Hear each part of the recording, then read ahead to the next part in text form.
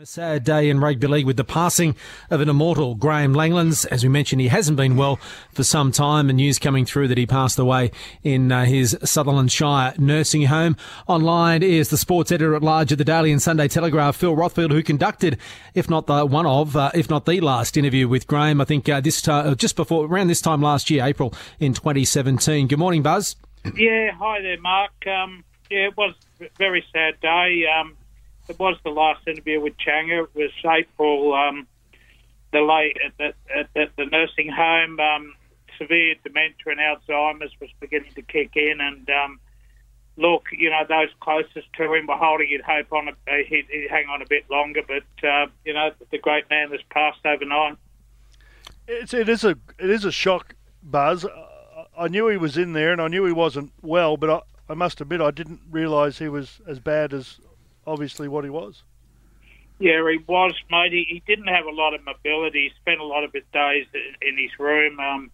He needed a bit of assistance the day I went there when we went out to the courtyard, just off their dining room, and he was signing a few footies and a bit of memorabilia for, his daughter is involved in a local footy club, which I think you spent some time at when they were hit with the floods.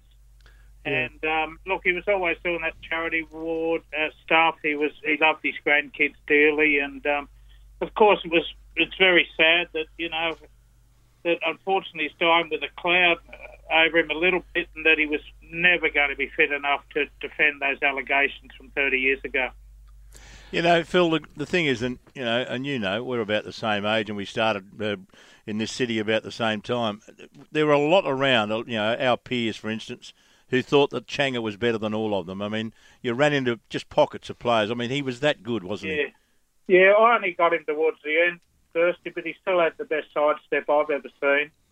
And I guess to give younger listeners an idea, we all know how great Billy Slater is. Well, Ray Warren said he's the equal of Changa. I'm not sure I can agree with that because I didn't see all of Changa, but even if you get an idea that he was possibly a little bit better than Slater, to probably give an indication. And look, he played Test football when it was his toughest. I think he played 42 games for Australia, 227 for St George, won all those premierships. And I've certainly never seen anyone, Kirsty, and who like him in that you could not set a defensive pattern against him because you never knew which foot he was going to step off or use that blinding acceleration. He was just an absolute superstar. Yeah, that was the thing. He had a sidestep off both feet and did not change stride. It was phenomenal if he just didn't lose his pace. The thing, I'll just tell a story. I know Piggy wants to ask a question. I think it was, I'm not sure whether it was the early 80s or mid-80s, but Rugby League Week had some sort of competition that Ian Head said they took a photo of, and I think it was Australian representatives who'd play, well, obviously players who played for Australia in the period of Rugby League Week, and it may have even been a bit longer.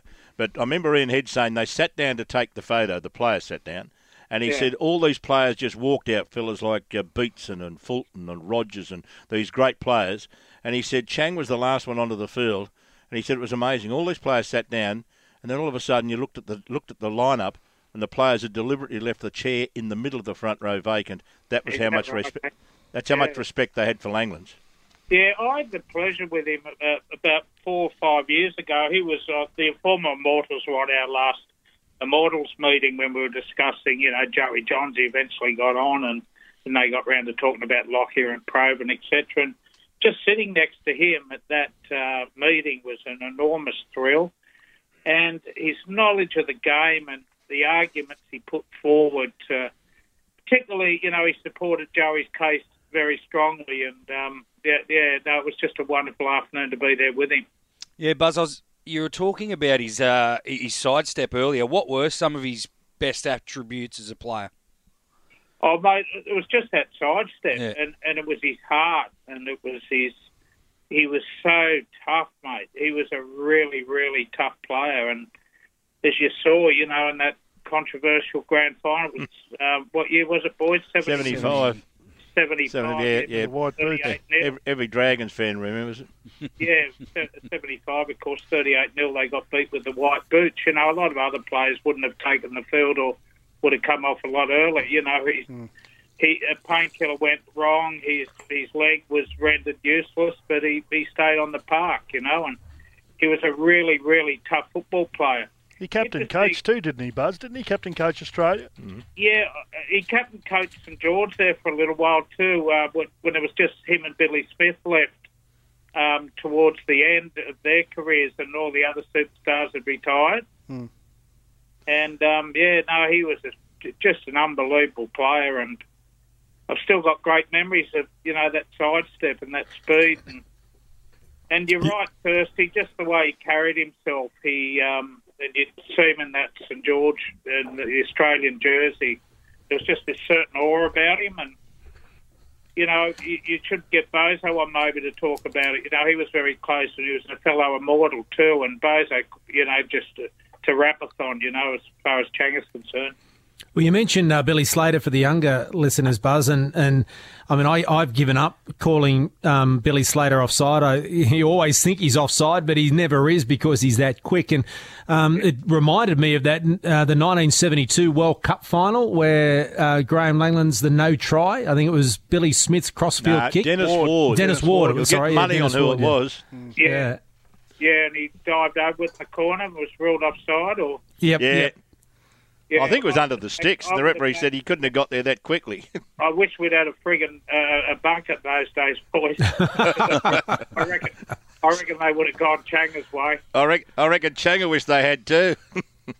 He played a lot of centre too, so he was a great centre three-quarter in those Australian sides as well. Well, he would have won that 63 tour. I think they had to put him in the side, but they didn't know where to play him. Fullback, wing or centre. It didn't matter where they did play him on the tour. He was brilliant every time he took the field. Yeah, he sure was. And I was just very, very lucky to catch the end of it. Phil, thanks very much for your time, mate. A sad day for rugby league, but at least we've got those wonderful memories of Graeme Langlands as a terrific player and an immortal. And thanks for your time. Yeah, thanks, Mark. See you guys. Good on you, mate. Phil Rothfield there, the sports editor at large at the Daily and Sunday Telegraph, reminiscing about the great Graeme Langlands.